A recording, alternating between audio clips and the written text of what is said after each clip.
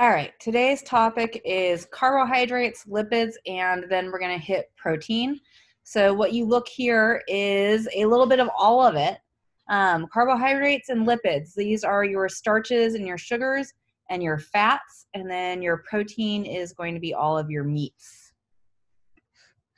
Monosaccharides, mono means one and saccharide means sugar. These are simple sugars. They're the building blocks of our complex carbs or our complex sugars. They're joined together through condensation or dehydration synthesis reactions. Remember, that's where you pop off of water and you leave these dangling ends that don't want to be dangling ends, so they join together. Our complex sugars are disaccharides, di meaning two, and polysaccharides, poly meaning many. Glucose is your base sugar. So when we talk about cellular respiration, we talk about photosynthesis, we talk about the use of glucose. So whenever you eat anything, your body breaks down that food source, that donut in my case, into glucose, and then glucose goes into the mitochondria to produce energy. When you look at this, glucose has a formula of C6H12O6. Yes, you have to memorize that. And it is a six-sided ring. Ribose is another one of our simple sugars. It has a formula of C5H10O5. It's a five-sided sugar. We call these pentose sugars. So ribose is a pentose sugar. Glucose is a hexose sugar. When you look here, one of the main things that IB does is they ask you to know the difference between alpha glucose and beta glucose. So take a look at the diagram on the screen right now. The main difference between alpha glucose and beta glucose is this little part right here, where in alpha, the hydrogen's on top. In beta, the hydrogen's on bottom. We call these isomers. They can both be used for cellular respiration. They're just a little bit different in their formation. This is what ribose looks like. Sometimes if you're trying to build muscle, if you're a football player, you might take ribose supplements. It's still a sugar that can go in for energy building. Okay, what are our sugars then? Monosaccharides, one sugar, simple sugars, glucose, fructose, galactose. Glucose is animals, fructose is fruit, sucrose or galactose is milk. Disaccharides, two sugars combined. Sucrose is formed by a glucose and a fructose. Maltose is two glucoses. And lactose is glucose and galactose. A very common question talks about lactose intolerance. That's the inability to break down lactose into its simpler form. So you don't have the right enzymes. You don't have lactase. And so your body, you drink milk or eat cheese or ice cream, and your body gets this lactose in it, and it goes, I don't know what to do with this. And when your body doesn't know what to do with anything, it gets rid of it as soon as possible. Lactose, when it breaks down into a glucose and a galactose. Test question. How do we make lactose more palatable for people who are lactose intolerant, which, by the way, is the majority of the world? You break it down, digest it into glucose and galactose. Polysaccharides, these are complex saccharides. We have cellulose, which is in cell walls. Starch, which is any of those vegetables that taste really good, potatoes, carrots, that kind of thing. And glycogen is found in your liver. And if you need a little bit more sugar to keep going, whether you're doing a long sporting event or whether you just are starved to death and this is your last-ditch effort to stay alive, your body is going to release glycogen. Your muscles also have a small store of it, and that's going to be a last-ditch effort to keep you alive. Our monosaccharides, glucose is in your cellular respiration. That's where it's used from. And if you just give me a second, I'm really terrified right now that I am not recording. So let's see if I can get here. Yes, I am recording. Okay, sorry about that delay, guys. That would be my worst nightmare, is to get all the way through this. And I am not recording. All right, so monosaccharides, what are we using them for? It's for cellular respiration. It's what we are putting into your mitochondria. It's breaking that monosaccharide into water, carbon dioxide, and then the byproduct is ATP, which is energy, and heat, which is warming your body. Disaccharides, lactose is the sugar found in the milk of mammals. It's high in sugar. It's an energy source for young. Sucrose is used to transport and store energy in plants like sugarcane. That's why, you can go to Hawaii and get the sugarcane and just suck on that. Polysaccharides, cellulose is used to lend strength to plant cells. Glycogen, like I said, is short-term energy storage. And starch is long-term energy storage for plants. All right, our fats, our lipids, come in a variety of different sources. The first one is a saturated fatty acid. So carbons are loaded with hydrogen atoms. Every carbon is saturated, which means chock full of hydrogen. Carbon has 4 bonding spots, right? Carbon, carbon, right? So that's 2 of them. The other 2 are going to be hydrogens. So this chain is just full of hydrogens. Our saturated fatty acids are found in real butter and in bacon. And you know that it's real because if you leave real butter out on your counter, it's not going to melt. It's going to stay a solid. Mono unsaturated means that at somewhere in that chain, there's a double bond. You're not fully saturated with hydrogens anymore. And so we had this free bonding spot and it double bonds onto the neighbor carbon. And then polyunsaturated fat, at least 2 double bonds exist. And we see these sometimes in our plants. These are like your olive oils and your canola oils and your corn oils.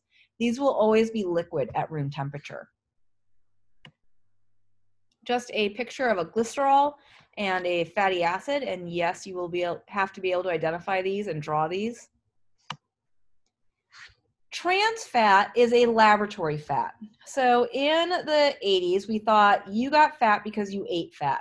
And we could manufacture in a lab a type of fat that would make food taste good because fat's what makes your food taste good. If you ever go to a restaurant, like the pork chops taste so much better than what mom makes at home, it's because they're like slathered in butter and fat and all this good stuff that we generally don't cook with at home.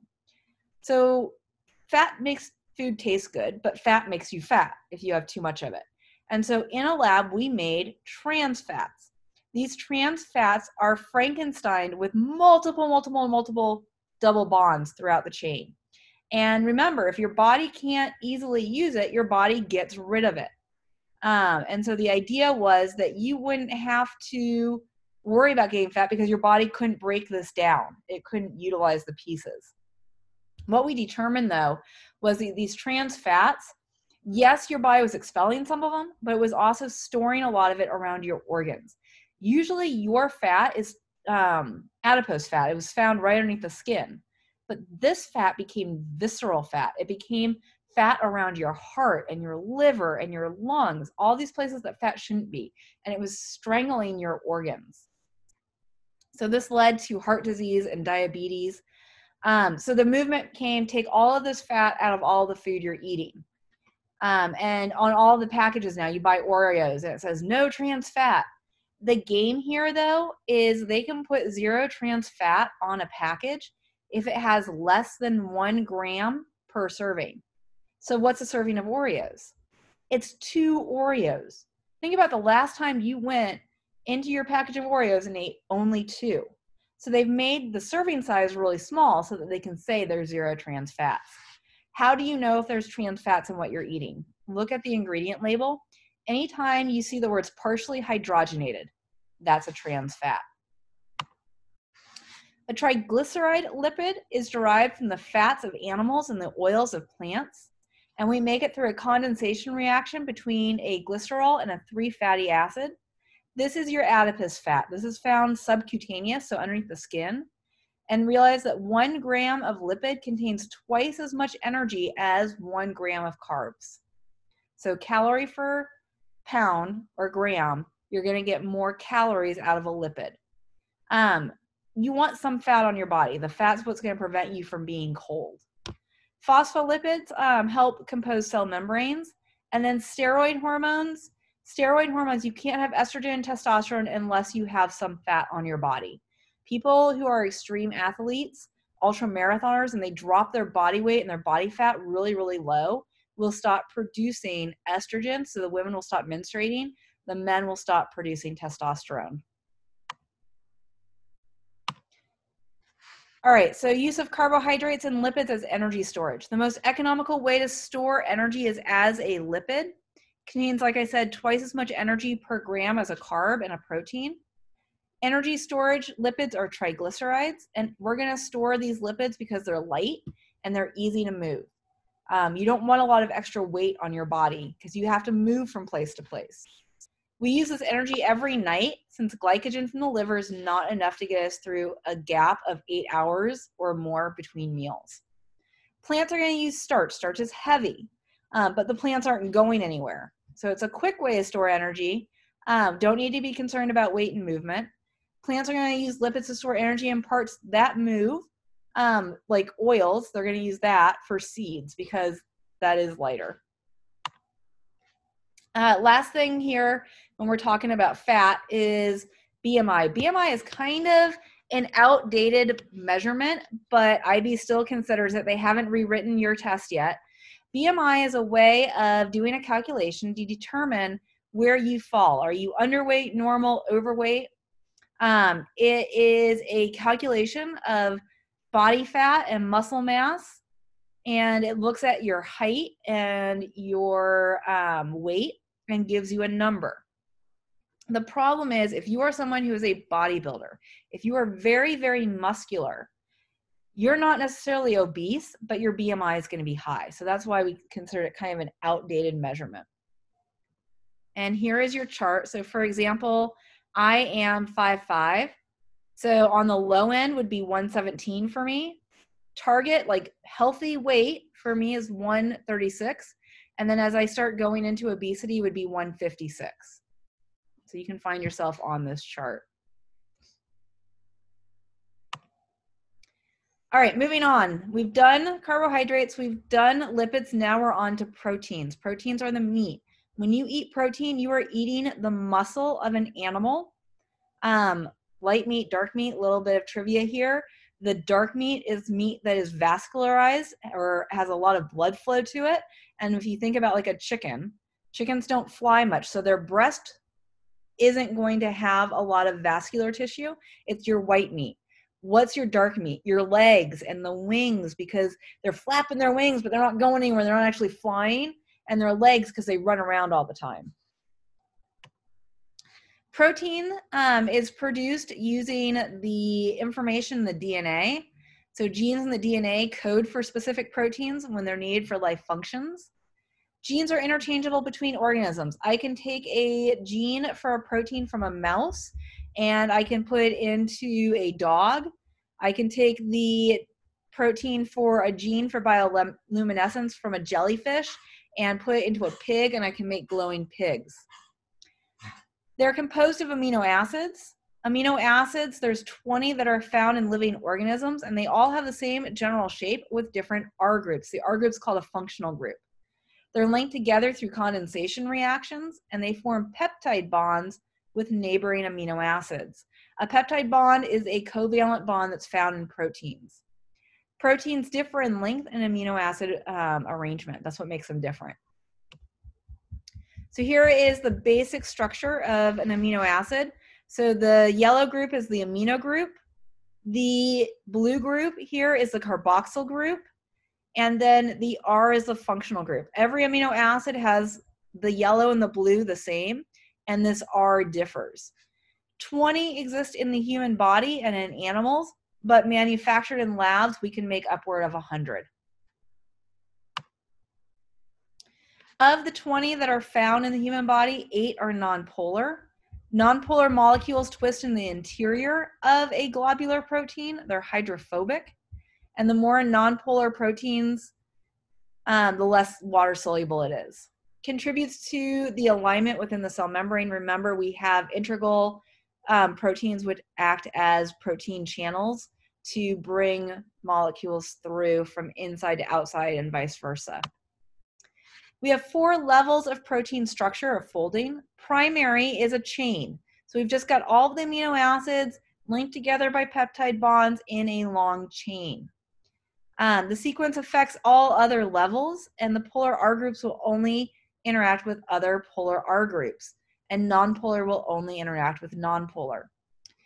Secondary structure is we're now going to coil that chain, and we're either going to do it in alpha, where we twist it and coil it, or we're going to do it in beta, where you kind of accordion it when you fold it. And you guys are going to do this with your beads and your pipe cleaners in the next activity. The secondary structure is caused by hydrogen bonds. And when we talk about proteins like collagen and keratin, things that make your skin supple and your nails strong, these are secondary structure proteins. Tertiary structure, the helix chain is now folded in on itself, caused by the interaction of the R groups. Remember, polar goes with polar, nonpolar goes with nonpolar. Hydrophobic stuff on the inside, hydrophilic on the outside, and you have these disulfur R group bridges that are going to hold this stuff together. So there's a disulfide bridge between two parts of your chain.